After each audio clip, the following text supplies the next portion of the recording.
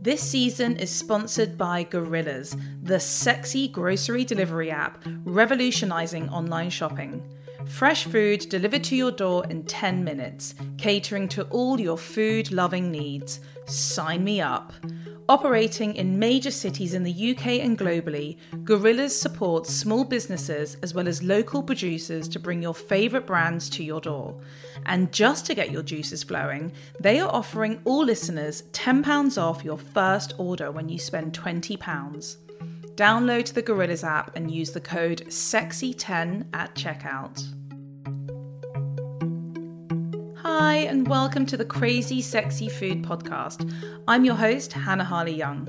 This podcast is all about the love of food and how it plays a part in our lives. I sit down with well-known personalities, food experts, chefs, and people who just love their food to find out all about their life, career, and their favourite tastes along the way. Today I'm joined by one of my favourite TV presenters, Matt Tebbutt.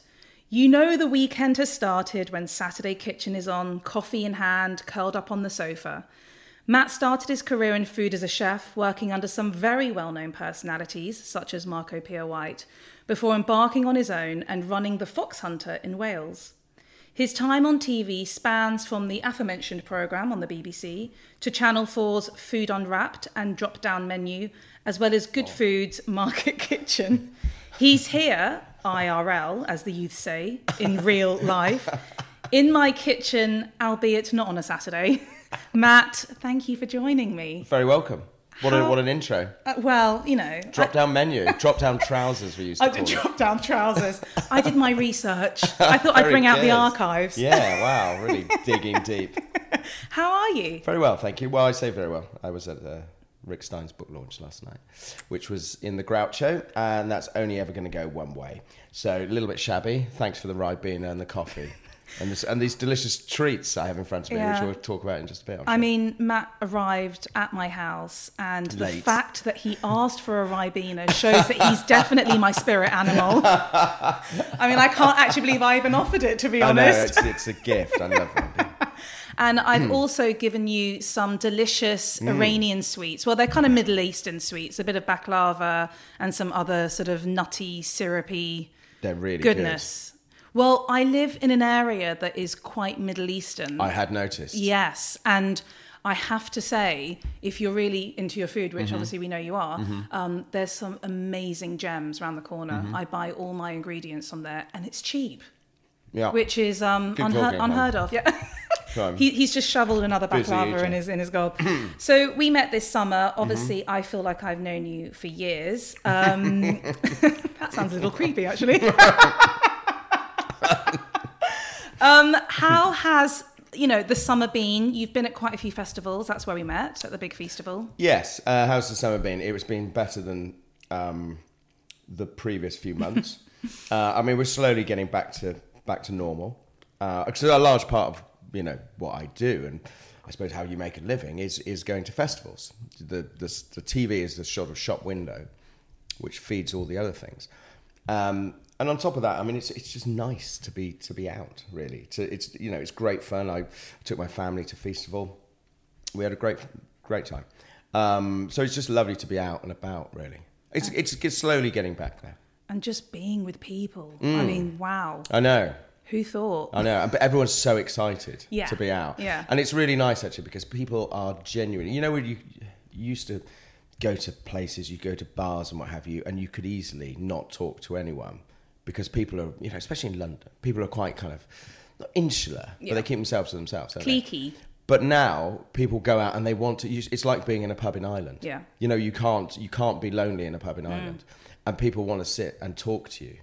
And it's really nice. Everyone's got this new invigorated sort of spirit, I think. I wonder how long it will last. So cynical for one so young. I know. So Jesus. You're seeing my real colours now. So I want to take it back a few years, only a few. Okay. You were born in Buckinghamshire. Yes. Raised in Wales. Yes. I want to know what life was like growing up. I want to know what you were eating, who was cooking. Did food play an important part in your life? Okay, so growing up in Wales, I was from about, I think it was about 3 months old. So essentially, I mean, all but Welsh by birth, I suppose. So that sort of period of time, I made my mum, housewife, my dad owned a factory. And food was always very big in our world. We didn't have any money at all. And we used to go caravanning to northern France in a tiny, I mean, it wasn't much bigger than your sofa and this area here. And 4 of us, me and my brother and my parents, went off in this little caravan with a dog. And we'd spend 2 weeks on a campsite in northern France. And invariably it would piss down with rain because the climate is much the same. But I remember it so, and that set the scene, really. That set the tone for food, because we used to go off and spend days on the beach. And I remember, my parents taking us to a local kind of boulangerie, patisseries, go to the local butcher, and get all that food that still excites me. I mean, I'm thinking about it now, and I'm like, kind of, you get that kind of nostalgic kind of hairs sticking up on the back of your neck kind of feel. And I remember going to get sort of pickled mushrooms. Ooh. And really, really fucking good bread. Oh. And lots of things with garlic in it, and really good pastries and tarts, big open tarts. And we used to sit on the beach and eat this stuff, devour it. And that is still the food I love today. I mean, in the evening, we used to go out, and I must have been at about sort of 5, I remember. And we would go to a local bistro. And I still remember, it's dimly lit, little candles on the table, that classic French bistro. And I'm eating fish soup, and there's little pots of rouille and gruyere and croutons on the side. And suddenly you're building your own food. And it was fucking magical. I absolutely loved it. And then garlic snails would turn up at the table. So my parents were always kind of adventurous, and they made us adventurous. And that stuck. And I was still, I mean, we've always sort of made a point of doing that with our kids. And it pays off, I think. I mean, no kid wants to eat, garlic initially, but then after enough, you wear them down, and they do. And it sort of spurs on a desire to try new things. I can also imagine, you were probably eating food in France that you didn't necessarily get here. No, not at all. I mean, it was quite exotic. We couldn't get good bread back in, late 70s, early 80s. Certainly not in any supermarket. Now you go and get sourdough everywhere. Yeah. You look. I mean, they were very different times. I remember I loved a condiment. I still do. Love a condiment. And I remember my mum's despair, because I used to come home from school and a bag of Twiglets. I used to be a little fat kid. And I had a bag of Twiglets and a jar of mayonnaise. And if you've never tried dipping Twiglets in mayonnaise, it's incredible. Do you know what? I can kind of see I can see it. It's my filthy food secret. Things like garlic salt. I remember experimenting with that. What else? Oh, and ice magic. That's another story. But I suppose northern France set the scene for my kind of food awakening, as it were. And so when you would come back to England, would your mum sort of recreate any of the dishes at home? I think it was coq au vins and things like that going on. But this was kind of, we were going into that era of almost the ready meal. And that was convenient. So we had a lot of ready meals and stuff like that. But I mean, she would always, Saturday night was a big kind of treat night. That would be sort of steak. And, I remember, she used to get dressed up and make a real effort. And it was really nice. And it was as big a deal as a Sunday lunch, And, obviously, the sad thing is we're losing those sort of moments more and more now. But yeah, I mean, we didn't have much money, but there was a huge emphasis on food, and that's what started it. And obviously, aside from enjoying eating the food, at this point, as I guess you're getting into your teens and your late teens, and I mean, I know you went to university, you studied geography and anthropology. Very good. Look at you and your homework. Oh, well, Wow. I mean, studies a strong word. He attended at some point a university. That was pretty much it, yeah. And he may have got a certificate of some kind. 2-2. I mean, I think I got the same, actually, but it's fine. It's all about the life experience, Matt. It's all part and parcel. Exactly. You know, at this point, though, was food ever on the cards as a career option?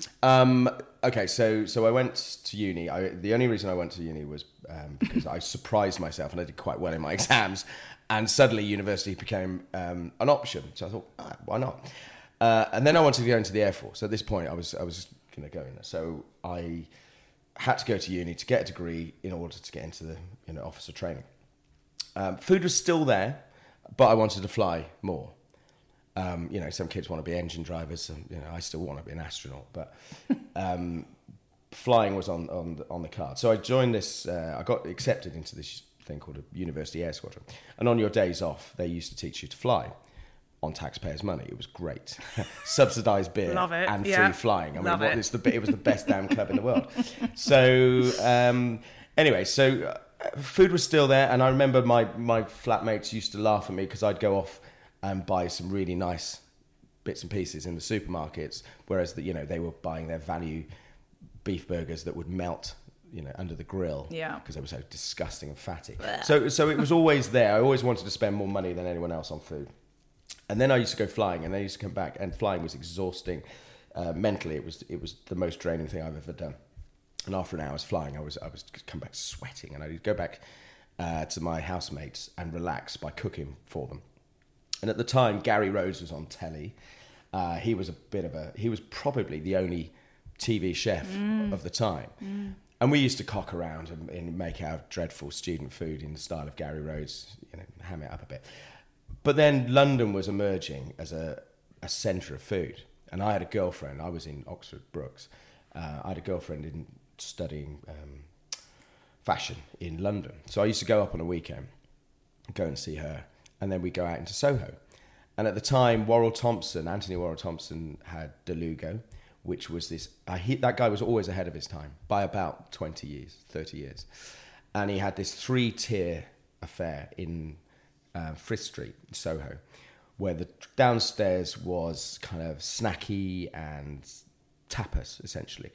The floor upstairs was more formal, and then the top floor was like... the middle floor was like almost like canteen sort of stuff, and the top floor was more formal. And it was astounding. And then there was Soho Brasserie, there was the Milk Bar, there were some cracking restaurants, and suddenly a night out was so exciting. And when you saw a restaurant in full swing and you watch the theatre, it's still a beautiful thing to watch, where you watch the waiters glide in and out of each other without hitting each other. The food flows beautifully. The kitchen is on fire. People are having a great time. It's like going to the theatre. And that's what I fell in love with. And that became more exciting than flying potentially fast jets. Stupidly. Wow. I mean, that's a serious sort of leap, so to speak. Yeah, it was. But then, that's what happens. And that's the great thing about life, isn't it? You're 1 minute you're doing one thing, and then suddenly you change a tack. Absolutely. I feel like I'm going through that myself at the moment. Yeah, well... Yeah. So you then go to Leiths, the beautiful, fabulous cookery school, which is actually close to where we are now. Yes, it is. Yeah. So was that sort of like the next thought process? Like, I need to go and get trained up? Yeah, basically, yeah. So the idea was that you come out of uni, you sign with the Air Force, and you go on for 12 years. And I just reached that point where I thought, do you know what? 12 years just seemed like forever. I mean, little did I know how damn quick that goes. So I decided to step away from that, and food was the next big thing. Like I said, I've always sort of nurtured this interest in food, sort of as a sideline. I remember age 16 buying a copy of White Heat. Now, a lot of chefs talk about White Heat, Marco Pierre White's book. But he honestly made food just super fucking cool and sexy. Yeah. And suddenly there was this brutal kind of, almost... it was almost military kind of in its brutality in a kitchen form, but you had the restaurant full of models and actors, and there was that kind of glam side. In fact, I was showing somebody yesterday that book, and there's a picture of your old man in it. Oh, really? Yes. Oh, Sat no at way. the Yeah, table. do you know, in fact, my dad was just with Marco Really? at the Rudloe Arms about 2 weeks ago, yeah. Yeah, there's a picture of your old man. Oh, in how there. funny. Somebody's drawn little kind of I know it. antenna on. I actually think it's Marco. Marco drew them Oh, on my really? dad. Yeah, Yeah. okay. We've got my parents have got that photo really? in their house. So there's this combination, this weird combination between the grit and the dirt of a kitchen, and all the glam out the front. It's a strange kind of juxtaposition, I suppose. So anyway, so I decided, right, I'm going to go to Leiths. If I decide against it, I'll do it for a year. I'll learn how to cook. It'd be great, and then I'll think again. And then once you're kind of on that treadmill, rather, it just, next thing you look up and here we are today. It was just one of those things. And I fell in love with it. I fell in love with restaurants. I used to go on my nights off and do different, what they call stages. I remember going to do a stage at the 5th floor, Harvey Nicks, which at the time was run by a friend of mine now, Henry Harris. Lovely fella. Food was brilliant. God, I used to love it there. Yeah, and that was the glam place to be, right? So glamorous. And I remember being in the pastry. This is my trouble, though, you see. Grass is always fucking green. So I was in the pastry section on the top of Harvey Nicks, and it looked down at the hotel, the Hyde Park Hotel, which is Marco's. And I remember standing up there thinking, I just want to be there. And I know that's awful. And that was, I was so naive and so stupid and naive. But I think naivety is a good thing, actually, sometimes. And I thought, I want to go there. And it was a 3-star. I mean, what fool comes out of a catering college and decides he wants to go to a fucking Michelin 3-star? Anyway, I did. Aim high. Well, I know. Yeah, I suppose so. But so I went, I phoned up. Have you got time for all this? I'm here. I'm chilling. So back in the day, the way you looked at restaurants and that was a Time Out guide. Yes. Time Out eating and drinking London. The youth of today won't know They what won't things know. like that are like. No. We didn't have Google then. Exactly. Even I didn't grow up with Google. it was mad to think that these things weren't around. Yellow pages. So I'm looking through their kind of haute cuisine, the high-end sort of restaurants of London. There was basically Marco, there was Nico, there was Pierre Kaufman. I can't think of anywhere. That's pretty much. There was the Ruse, obviously. Mm-hmm. Now, I wanted to work for Marco. So you look at the restaurant, it tells you the opening hours, it tells you the price per head, it gives you the dishes, it gives you the rundown of the restaurant. So you've got an overview of what you're walking into. So I phoned up the restaurant and I said, hi, I'm looking to, can I speak to the kitchen, please? I'm looking to come in, I'd love to do a stage, and, I work for nothing. I just want to see how it operates, and I'll do whatever you want. This really arsey French, who I assumed was French waiter at the end of the phone, was being a right twat. And he was just playing with me all the time. And I was saying, and I started getting annoyed. I said, look, I don't want to be paid. I just want to stand in the corner, want to watch. I mean, what could go wrong? So this guy goes on and on and on. He said, come in tomorrow. So I said, okay, my friend, when I turn up tomorrow and Marco says, who the fuck are you? Literally, yeah. Which he would. Who the fuck are you? Who do I say I spoke to? And he went, Marco Pierre White. Oh my God. So that was that's brilliant. That was my first introduction to Marco. So then I go there. So I go to the restaurant and I spend all day prepping stuff. And then about 11 o'clock at night, the phone goes in the kitchen. And the head chef at the time was a guy called Robert Reed. And he said, he was looking around. He said, you, up to the office. Marco wants to see you.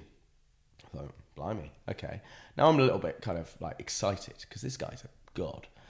So I go up to the office, knock on the door. There he is, behind the desk. Come in, sit down. So there he is, and he's nursing what I see as a gin and tonic. And how was your day? So I'm telling him, yeah, it's really exciting, Marco, blah, blah, blah. He then drills me like no one else and gets so much information in such a short space of time. Asks me all these sorts of questions. And he looked at me, he said, you're very honest. He said, you wouldn't tell your parents this, would you? All sorts of questions. Wow. Probing. And then, so he's taking a sip from his drink. And then he said, would you like a drink? So I'm looking at his gym. I'm thinking, okay, I'll have a beer. So he picks up the phone and he said, would you mind bringing my new friend a beer, please, and another glass of water for me? Oh my God, you know what? I love So this him. guy is acting, because I thought he was a bit pissed. So I was like, oh shit, here we go again. I've just done it again. So anyway, so he asked me all these questions, and then he said, right, well, come along. I've got a position for you they were moving to the Meridian just at that time. So I thought, great. So my first job, and it was the weekend of, I remember it well, it was the weekend before Princess Diana's funeral. Oh, wow. Okay. So London was like dead. It was absolutely dead. So I went in there, and anyway, my first job was taking the eyes out of red mullet for soup, splitting French beans into 4 to then decorate a plate, which then used to come back and scrape into the bin. So my entire 18-hour shift, I would watch all these beans go into the bin thinking, what is the point of my life? Wow. It was extraordinary. Then I got sacked. You did not. Yeah, I got sacked from there. What did you do? Because one night in service, I body swerved Marco. Oh, man. So I body swerved him, and he made a point of just dropping the plates and go, what the fuck?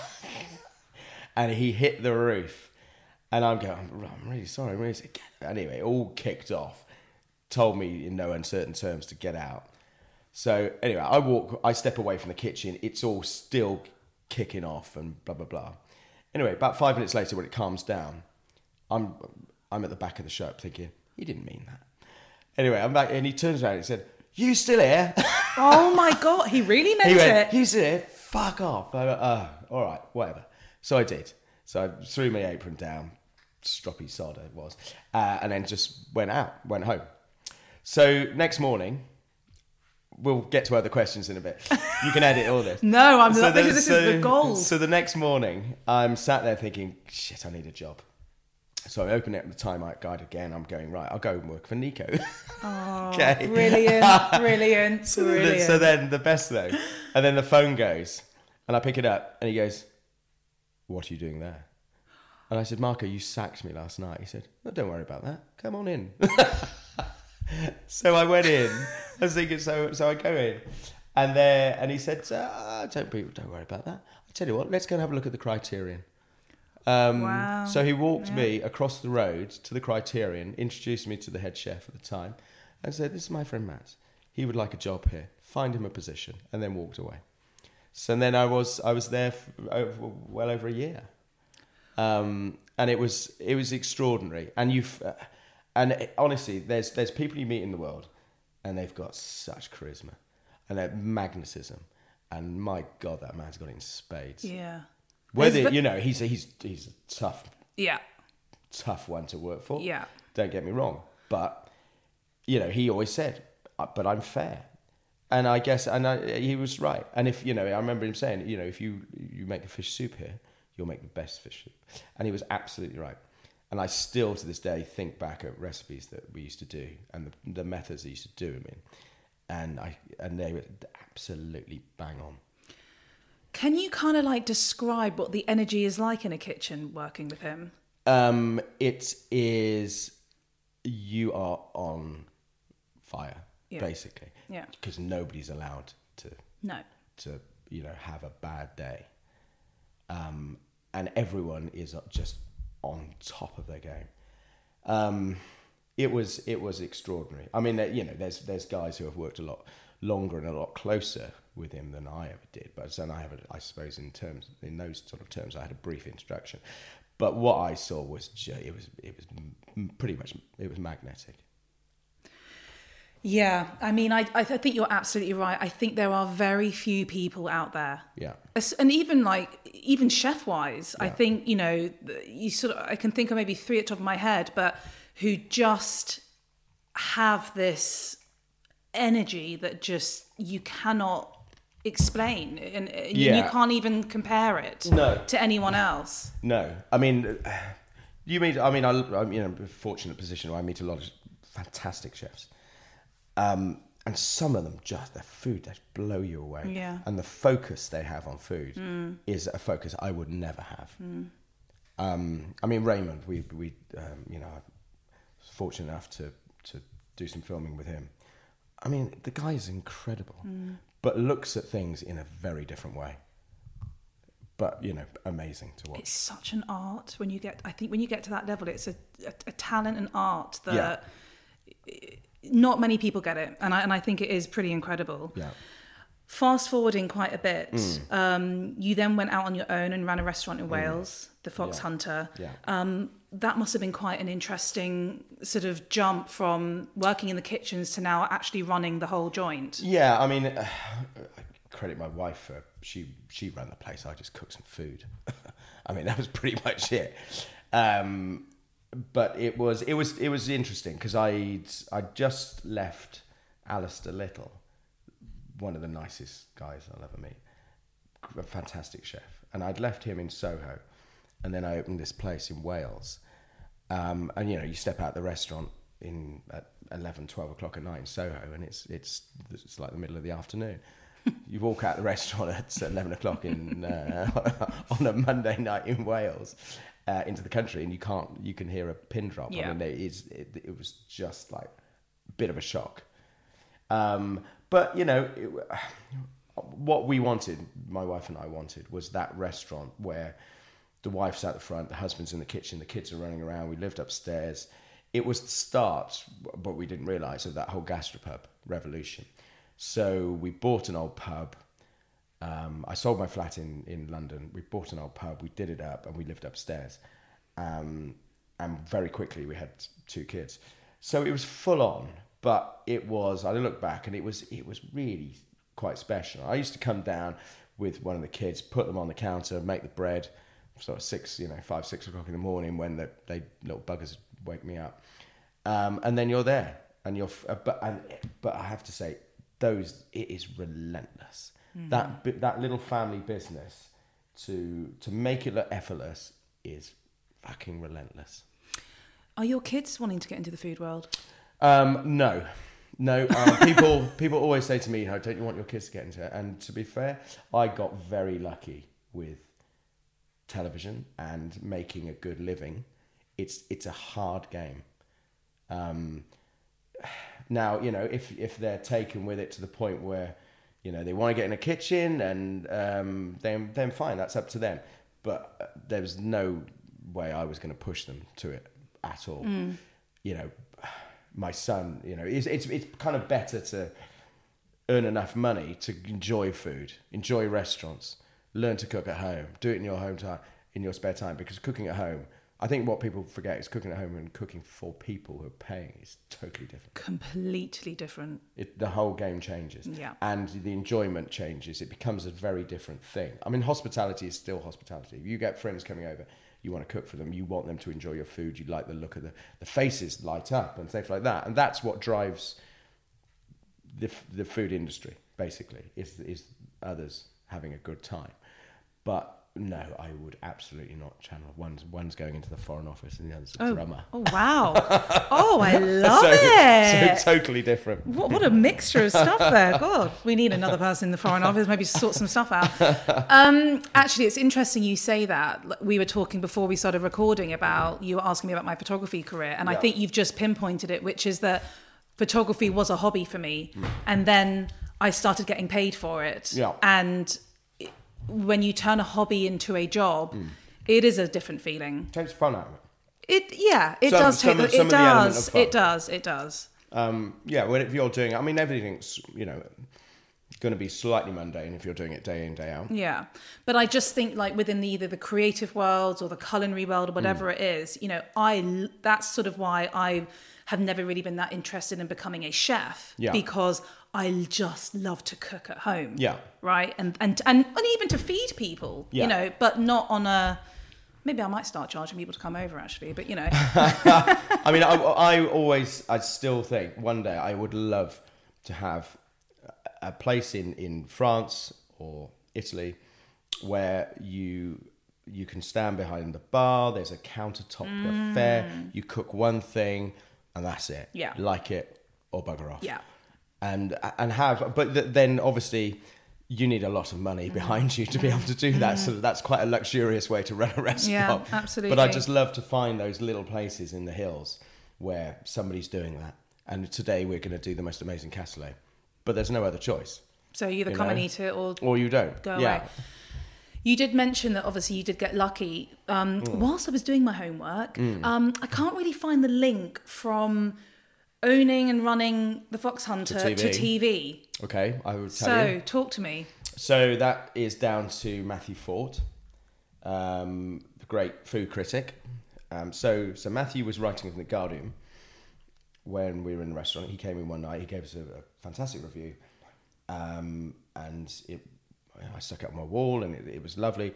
And then that was it. And then something like 4 or 5 years later, he pops up as the judge on Great British Menu. Okay. And he had to put names forward for the regions. So he put me forward for Wales. I said, yeah, why not? Let's give it a try. So I was up against Bryn Williams, who I'd met at the Criterion many years ago. He was an usher at my wedding. So we'd always stayed in touch. So there's, obviously TV loves that. They're friends, they're rivals. That sort of, element to it. Anyway, so I did that. Bryn's obviously a fantastic cook. He out-cooks me, and I was out in week 1. So that was, and the pressure and that's was, the end of that. And that was that. And the pressure was really intense. And I thought, fucking hell, this is hard work. Because obviously the TV want you to be Jamie Oliver. They want you to be all, all smiles and what have you. And yet, at the same time, you're cooking for these 3 fierce judges, and it has to be good. So it was like, wow, this is tough. Anyway, so I got booted out of that, and then thought nothing of it. And that was, so the show went out in I think it was probably July, August, sometime like that. We had a nice run in the restaurant, because that's what TV does. It puts people in your restaurant, and then nothing. And then it dipped down again. We had an awful Christmas because the weather was so awful. And trouble is, when it snows or rains or the wind blows in the wrong direction, people in the country don't go out.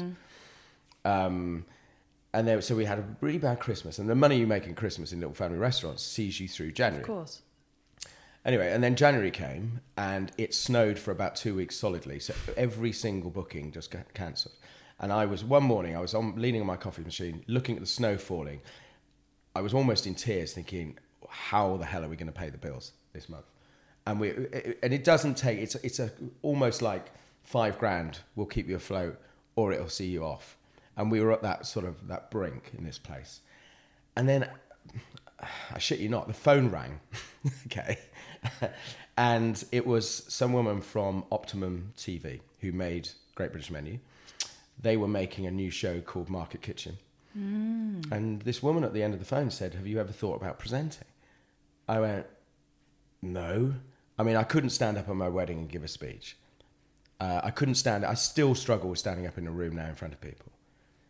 But that's why people go to kitchens, because they're not natural kind of showmen of the front of house. Yeah. The kitchen guys aren't. So anyway, so this woman says, have you ever thought about presenting? And there wasn't a choice. I said, oh, yeah, fine. Well, we had a holiday booked from the previous year. We were going on the Friday. This was the Wednesday. She said, can you come up tomorrow and have a screen test? So, shit. Yeah, so now I'm nervous. Now, nervous, so excited. So I go up to London, have a screen test with Diana Henry. And thought nothing of it. Went on holiday, and then I was standing in Disney with my 2 young kids. I mean, it was like saying out of a film. Standing in Disney, thinking, really hating it, because you have to fucking queue for everything in Disney. And it's just Disney. It's just Disney World. And I was really miserable. And I remember standing in the Magic Kingdom, and the phone goes, and this woman at the end says, we love you, we want you to do the show. Wow. I was like, honestly, I want to cry now. I know, but how incredible. So, sorry, I think that was last night's drink. So this is the kind of stuff I need. I need the emotion. You're giving it to me. It was an amazing, amazing moment. And really, I mean, it was like something out of a Richard Curtis film. You're standing in the fucking Magic Kingdom. I know, I cannot. Where dreams come true. Do you know what? You are the actual slogan for it in this moment. So, his dreams came true, I know, right? On Space Mountain. Yeah. So then I go back and think, God, what the hell? So then I ended up doing Market Kitchen for, from start to finish for about 8 years. So what year was this? I want to say like mid 2005. Okay. 2004, 2005, around that sort of time. And then obviously one thing led to another, and then James Martin had to stand back from Saturday Kitchen because he had a couple of days off. I think it was his sister's wedding or something like that. And I got asked to stand in. And it's like, wow. Which has now led me to being, I mean, it's taken it's not an overnight sensation. Of course. Yeah. This, it took a long time. But yes, I think once you put yourself in those positions, and I'm a big advocate of just saying yes to things now.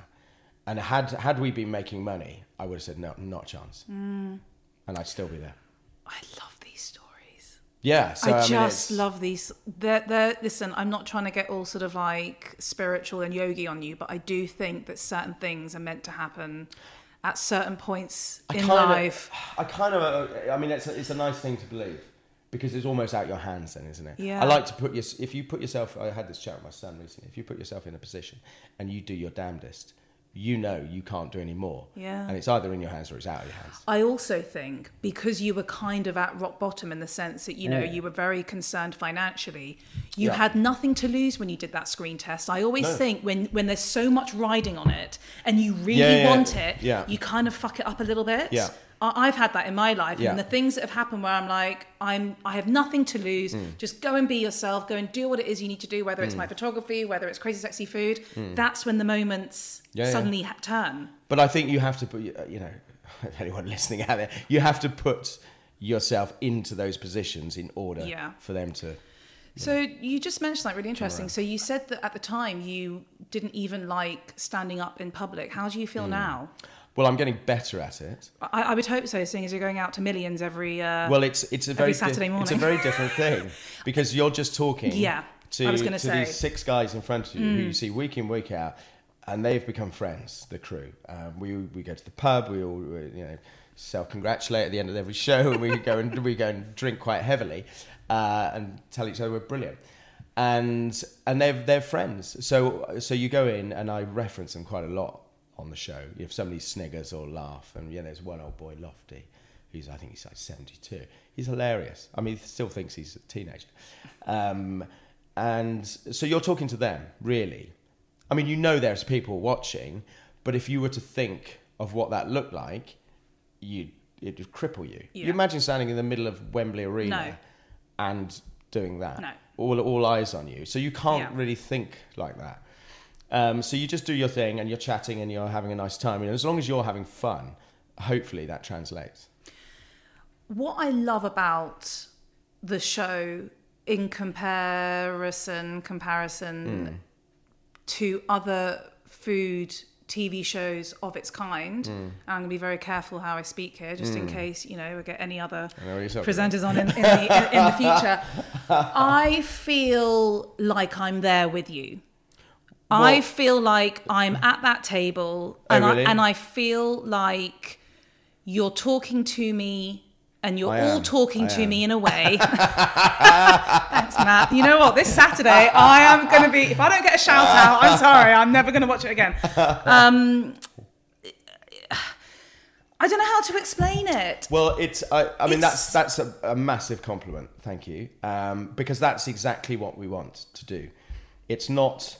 It's a 3-way thing. So I'm talking to the guests, I'm talking to the chefs, and I'm also sort of, looking down the barrel and sort of raising eyes, and, if somebody says something funny, you go, put a funny look.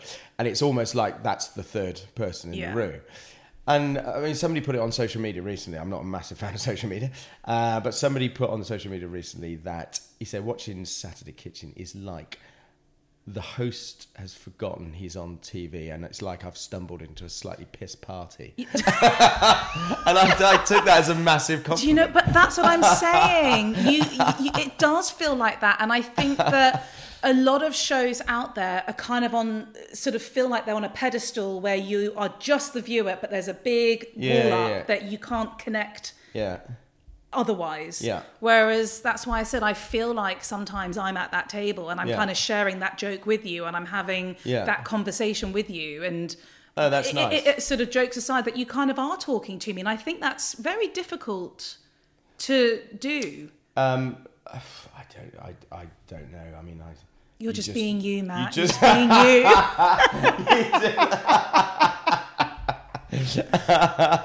I mean, I honestly don't know how, because you meet some presenters and they're essentially actors. Yeah. Because when you meet them off camera, they can be hideous people. Yeah. I'm not naming names, but they can be. And as soon as the camera's on You will them, once we stop recording. and as soon as the camera's on them, they come alive and they become that person that everyone thinks is a lovely person, and they're actually not. So I don't know how people do that. If I'm having a bad day, everyone is going to know I'm having a bad day. Yeah, I feel like I'm a bit like, I mean, it's sort of difficult. It's like what you see is what you get. If I'm hungover, we're all going to be hungover together in this, right? Like, let's not try and mask it. It is what it is. Have you had any sort of like nightmares on air, or sort of any things that have gone just crazy wrong? No, I mean, Zooms go down, obviously. Earpieces fail. So somebody's talking to you, giving you the timings in your ear. That goes crackly and all sort of white noisy. So that's annoying. The most terrifying is the auto cue drops, because then you're just staring at a black screen. But then it has happened. And then essentially all you do is look to another camera, and it might be a bit odd, but you look somewhere else and then tell people at home what's happened. There's no point trying to bluff through it, because you'll just look a bit of a twat for looking at the wrong camera. Absolutely. So you may as well, and people like it. I mean, that's part of being live. Yeah. It's good when things go wrong, and it's good when, dishes balls up and you can't get them out of the damn tin, because that's what happens in real life. So why shouldn't it happen on TV? You don't have to name any names, but have there ever been any dishes that have just been horrendous? Yeah. Yeah. We had, I'm not naming names, but we had a dish once where this very, very famous, world-renowned chef he brought in, for the home ex, bless them, about 8 pages of ingredients to make Marmite. And then he literally made Marmite, he spread it on some toast, and he cooked a scallop, and he put it on there. And he said, "It's good, isn't it?" I said, "It's Marmite. You've made Marmite." Now, Marmite's made in a factory, and they're really good at it. So why would you That's why no one tries to make it. Why would you bother? My life is too short. That was What did it taste like? It tasted like Marmite with a scallop. Ugh, And I don't know proper I don't Emperor's know how I New, feel about that. Emperor's New Clothes stuff. By and large, 99% of the time, the food is amazing, because the guys we have on are, they're top, 0.5% of cooking fraternity. One of my standout dishes was Greg Marchand, Frenchie, who made this kind of like tagliatelle with salsify, thinly shaved salsify, a Comté cheese sauce, a cured egg yolk, and then he finished it off with a load of fresh truffle. Oh, how it was fabulous. Outstanding. God, that sounds So it was delicious. like a carbonara. Oh, amazing. Oh, that's right up my It was street. amazing. And then completely on the flip side, you're also one of the presenters on Food Unwrapped, which is something that I'm really into, because it's that sort of really gritty, bit more documentary style, a bit more investigative. What do you love about the show? What's sort of your angle with it? I mean, I love the travel.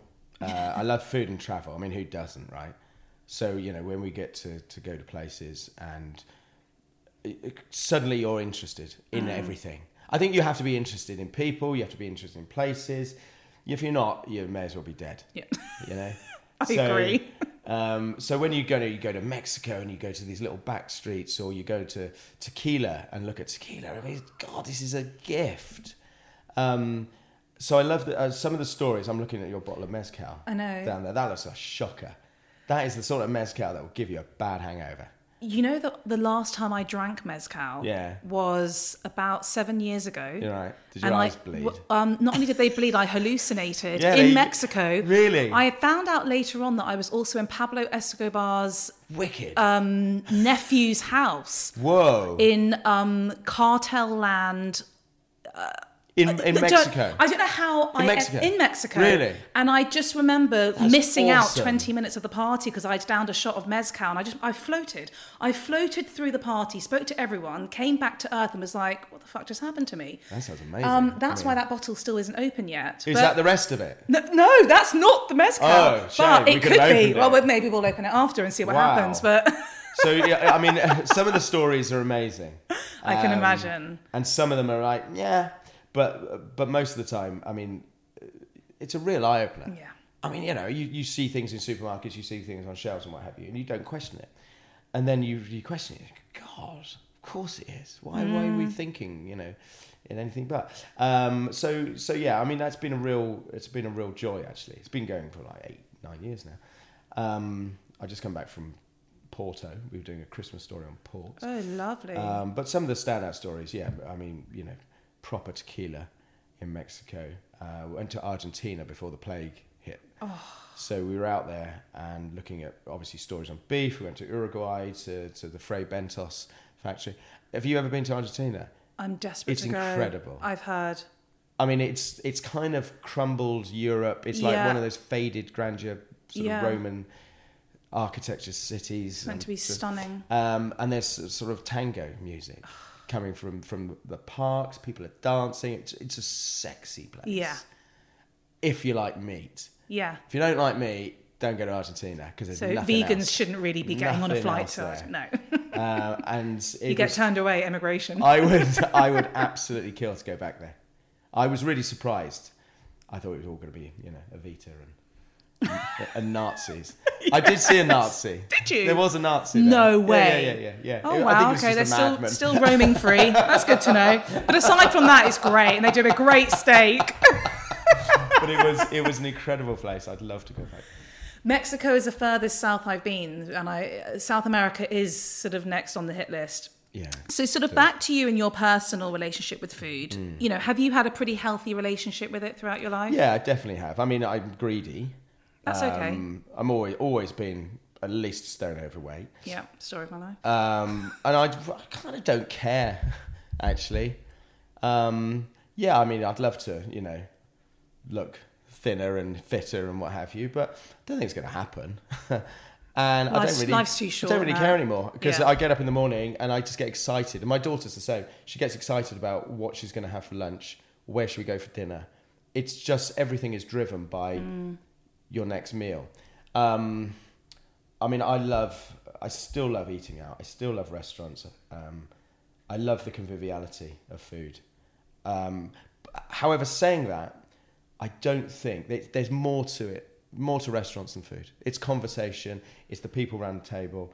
It's the atmosphere. If the lighting's too bright, it's hideous. If there's music, I tell you my bugbear at the moment, and I know it's illegal, but I might get a mobile phone blocker. Oh, because, I don't. I know. Because honestly, if you could sit in so many good restaurants now, and people will just watch full volume videos, music videos, anything videos, and it's like, do you mind? I'd rather them light up a cigarette. I think it is offensive. It's actually, hideous. In fact, forget not even just the videos. People sitting there opposite each other, just on their phones. Listen, I know I'm guilty if I'm just quickly checking something because someone's messaged me. Fine, but engaging in something else, so rude. It is and people horrible. have got no self-awareness. I couldn't agree with you more, and I also completely am on the same page as you about it not just being about the food. It's the whole ambience, and it's about what you said earlier, the whole theatre, the theatrics of it. Everyone, the waiters, if there's an open kitchen, watching the chefs make your food, it's the whole vibe. Yeah, I mean, fortunately, the dark days of the 90s where it was all about the food and the plates and how beautiful does this look, and it's all kind of silent, and those French waiters are mopping down the table, dusting the tables between courses, and it's like, just go away. Yeah, I can't bear all that. But fortunately, it's that's all changing now, and it's becoming much more relaxed. Where are some of your favourite places to eat out? That's a difficult one. Let's go around the country. So Bristol is fantastic for food. Freddie Bird, great chef. Little French in Bristol is brilliant. I've got a great little place near me in Wales called the Black Bear. It was just around the corner from the Walnut Tree. It was great. Down in Dartmouth, Mitch Tonks has got the Seahorse, which I love. It's like going to a Venetian restaurant. Then where are we going? London. Hunan Chinese, love it. Andy Wong, amazing. And you've got Boysdale's around the corner, so you can go for Chinese and jazz and whiskey and cigars. I mean, come on. That's Matt's idea of a great night. Where else do I love? It's really hard. I mean, Frenchie, I love Cora Pearl. I love Kitty Fisher's. I've yet to go to Brat because I'm just so behind the times. I still haven't been yet. I'm desperate to go. It makes me feel better. I mean, there are so many good restaurants in London. Theo Randall cooks some of the most amazing Italian food I've ever eaten. I mean, close your eyes, you could be in Italy. It's incredible. We're so spoiled for food. We are spoiled. Yeah. I actually think that London is, honestly, I think the best city at the moment to eat around the world. Yeah, I think a lot of people would agree with that. And I was talking to a friend, Tom Parker-Wells, the other day, and he said, outside of London, Bristol. Really? And he's right. That's really interesting. That's good to know. It's absolutely banging, Bristol. It's also a very beautiful city, which I spent a few years there. Yeah, I had an ex-boyfriend there, but we don't need to talk about him. Let's talk about him. He's absolutely not worth the time. And if he ever heard this, I don't want to give him that luxury of being spoken about. Wow. But anyway, moving on. Well. When you're at home, what are your specialities? In what? When you're at home cooking, Matt, you know those times. My speciality. What do you like cooking at home? I really love. I bought a pressure cooker recently. Okay. Love my pressure cooker. Okay. And if anyone hasn't got one, they need to get one. Okay. Because suddenly oxtail and shin of beef and beef ribs, all sorts of cuts of lamb and pork and what have you, bung them in there, and it's 45 minutes done to an hour. It's incredible. I love it. So I do lots of braises and stuff like that. Okay. I need to get one then. That's that. Yeah, you do. And what did you have for breakfast this morning? That's a really bad example because I had a banana, which is why I'm starving and I'm eating these really delicious sweet treats because I got up late. And now I feel bad. I didn't make my ham sandwich, but I probably will. My last question. Well, no, my last question before the quick fire questions. Do people treat you differently in restaurants if they see you coming? Hell yeah. Oh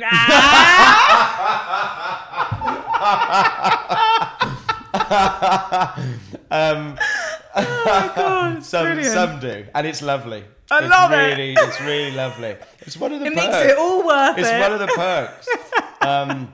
I love eating alone. Do you? Yeah, I do. Okay, so would you go to like quite a high-end restaurant alone, or would you sort of just do a lunch by yourself? Oh no, I'd go out. You're doing it, the full thing? Oh yeah. Really? I love it. Because you can... I love going for Chinese on my own. Yeah, but that's just because I don't like to share the food. No, exactly. Yeah. Although you can never order more. You always need to order more, and you can't. That's a shame. It's a great side. I think that's the best question I've asked all day. Right, that brings us to the quick fire round. Okay. Yeah, okay, quick fire with a hangover. Here we go. Yeah. We'll be here for another hour. Yeah. What is the craziest food you've ever eaten? Oh, wow. I tried turtle. Wow. It was allowed. Okay. It wasn't a, In which country? Wasn't under the counter there. It was in, I think it was in St. Lucia. Okay. I wouldn't try that again. I had a python. Gosh, I had to kill a python, so we ate it. Nice. That was hideous, because as we were carrying it, it took about 3 of us to carry this thing. Out the end, I'm sorry if anyone's offended by this, out the end was lots of like tapeworms were piling up. Oh my God. So that was unusual. Wow. Where was that? That was in Panama.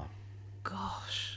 Is that quite tough meat? Really tough. Yeah, I can imagine. Yeah, it was I don't know if it's for me. Wasn't nice. No. What has been your most memorable meal? Ooh, tricky. I'm thinking most memorable meal. Do you know what? I've had lots of really good meals. I'm very lucky. One of the most memorable, my go-to is sitting, having the longest lunch on the terrace of the Column d'Or with a couple of magnums of rosé. That when they bring it, have you been there, right? Mm-hmm. You bring that table over because you've ordered the hors d'oeuvres. Oh, yeah. And I'm in heaven because they then fill this little table with all these little individual china pots of anchovies and eggs and olives and this and that and the other and anchois. It's just the most incredible. Oh, honestly, just, yeah. It's Column d'Or, yeah. hors d'oeuvres and magnums of rosé. If no one's been there, you really must. Yeah, but please don't because I can't get a table. That's anyway. true, actually. Yeah. Actually, don't go. Do you know what? You'll hate it. You'll hate it. Just Matt and I just do it just to, hurt ourselves. It's fine. My favourite snack of all time is a packet of crisps. What's your favourite flavour of crisps and why? Favourite salt and vinegar. But Good. don't give me a fancy one with balsamic vinegar and sea salt. No. I want the cheapest going. Yep. Exactly. I mean, are we talking like a good Walker's? Or are we talking even more basic? Like a Walker, something like that. Fine. Okay, yeah. that's good. I judge people massively by that question. Yeah. Okay. There's a few people who will never be invited back really? on. Yeah, because if you What's the flavours you don't like? Well, why would you want to eat a prawn cocktail crisp? Yeah, it doesn't taste like prawn cocktail. It's not acceptable. Disgusting. They're horrible. Yeah. Anyway, that's a whole nother. Do you know what I don't like? Skips. KP Skips. Never been into those. Yeah, I mean, I'd eat them, but I find them a bit. They don't do anything. They disappear on your tongue, so you haven't really eaten anything. Yeah. You're just eating air. It's a highbrow conversation. I know. Do you know what my favourite crisps are? What? Pickled onion Munster Munch. Yes. Yeah, and I bet you still put them on your fingers. Oh yes, but they come. They're so porous. They literally come out of your body. They're so smelly, but they're so brilliant. Great on a hangover as well. Really strong. Really good on a hangover. What food sums up happiness for you? Oh my God. I'd probably Chinese food. Okay. Love it. Final question. Okay. Live to eat or eat to live? Oh, live to eat. Yay. Without fail. I mean, is there another way? There is no other way, quite frankly. Wow. Matt, thank you so much for coming on. Absolute pleasure. Thank you for coming to my house. Thank you for the sweets, the Ribena. It's the Ribena. I feel much better now. I have to go out to dinner tonight. Oh, well, I might give you another one for the road. Thank you. You can follow Matt on his favourite form of social media, Instagram at matt.tebbett. Until next time, guys. Bye. Thank you for tuning in. If you love what you hear, please subscribe and review. Don't forget to follow me on Instagram at Crazy Sexy Food and check out the Crazy Sexy Food YouTube channel. Until next time, bye.